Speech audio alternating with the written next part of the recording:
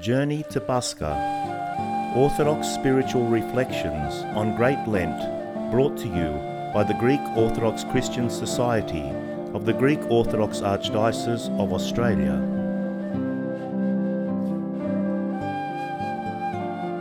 This podcast discusses some of the messages taken from the Epistle and Gospel readings of the first Sunday of Great Lent, the Sunday of Orthodoxy.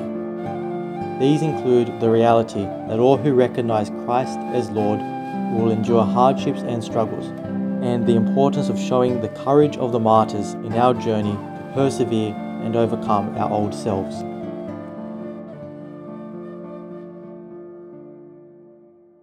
Someone once described our Orthodox faith as a multifaceted diamond that reflects rays of the truth from all its sides. Each year, on the occasion of the feast of the Sunday of Orthodoxy, it is helpful to look at one of these rays of truth, maybe a father of the Church, or an aspect of Orthodox worship, maybe a focus on the victory of icons and the struggle against heresy, or a deeper understanding of the truths of our faith. Today, however, we will look at a couple of the messages from the Epistle and Gospel reading for the Sunday of Orthodoxy. The Epistle reading teaches us that those who recognize Christ as Lord, as the Messiah, as the one who was expected, as the one that God sent into the world to save mankind, as prophesied in the Old Testament, as taught by the apostles, as defended by the fathers, as lived by the ascetics and all the saints, will inevitably suffer in some way and will be called on to witness to their faith and show courage. In the epistle reading, we hear about Moses and how he fled the pleasures of Egypt, choosing to be ill-treated with the people of God. And we reflect on the martyrs, ascetics and saints who suffered tortures, mockings, chains and imprisonment, how they were stoned, sawn in two, killed with a sword, going about in skins of sheep and goats, destitute, afflicted, ill-treated, wandering over deserts and mountains and in dens and caves of the earth. It is true that Orthodox Christians have suffered more than other Christians from persecutions, politics and wars. Beginning with the age of martyrs in the first 300 years after Christ, and then at the hands of the Ottoman Turks for 400 years with the Asia Minor catastrophe in the early 1900s, and finally throughout the years of communist rule in Eastern Europe, Orthodox Christians have suffered, been sent to labour camps, killed and tortured. The Orthodox Church has been built on the blood and sacrifices of the martyrs of every generation. They have held on to their faith over so many generations, despite all of the hardship, the political chaos, and the social unrest. It may be the case that because the lives of so many Orthodox Christians has followed the way of the cross, that the Orthodox Church has managed to preserve the whole truth of the Christian faith. Those of us who live in the affluent West, in the diaspora, need to be careful because we are now free to practice our faith, but the comforts of our life and the influences or mindset around us may cause us to lose our Orthodox way of life and our Orthodox phronima. Often when we are idle and comfortable, we tend to intellectualize and water down our faith. We make various adjustments to make it suit our modern needs, and we become more susceptible to worldly temptations. So in the end, we become lukewarm or armchair Christians rather than the zealous and heroic Christians which we are called to be and which we hear about in today's epistle reading. To become heroic Orthodox Christians, we need to detach ourselves like Moses from the comforts of Egypt and identify ourselves with God's way. We need to follow Christ and his teachings no matter what it costs or what difficult situations we find ourselves in. We should allow ourselves to be guided by our Orthodox Church, especially during this Lenten period, and take up the heroic and courageous struggle against the sins, the weaknesses and passions which enslave us and tie us down to the world. In today's Gospel reading, we hear about Christ calling Philip to follow him, and Philip calling Nathanael to come to Christ. When Christ met Philip and Nathanael, it was their moment of being visited by the grace of God. They responded and became followers of Christ.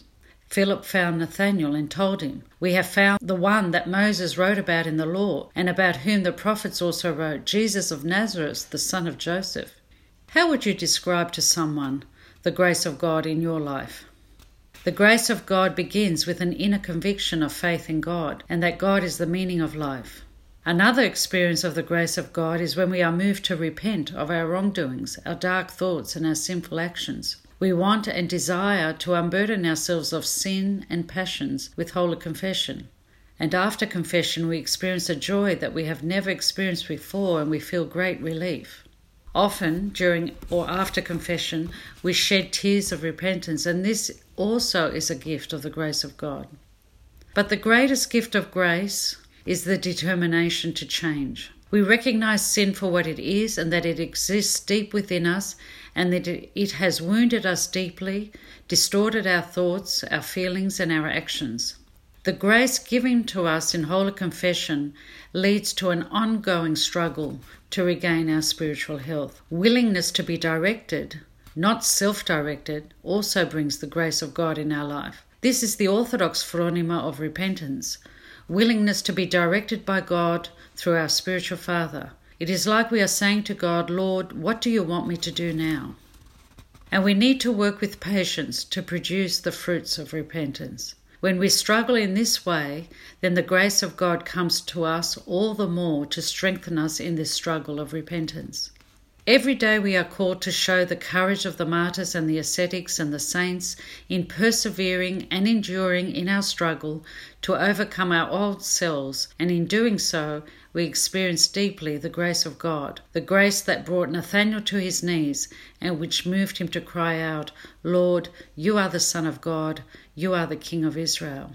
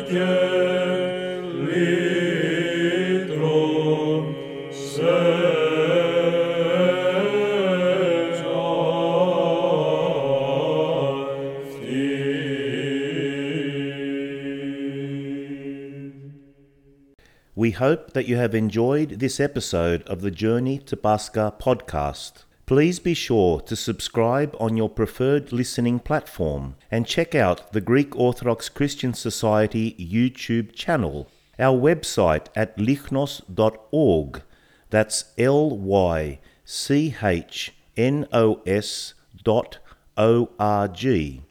and our Orthodox Journey Facebook and Instagram sites for even more Orthodox spiritual content.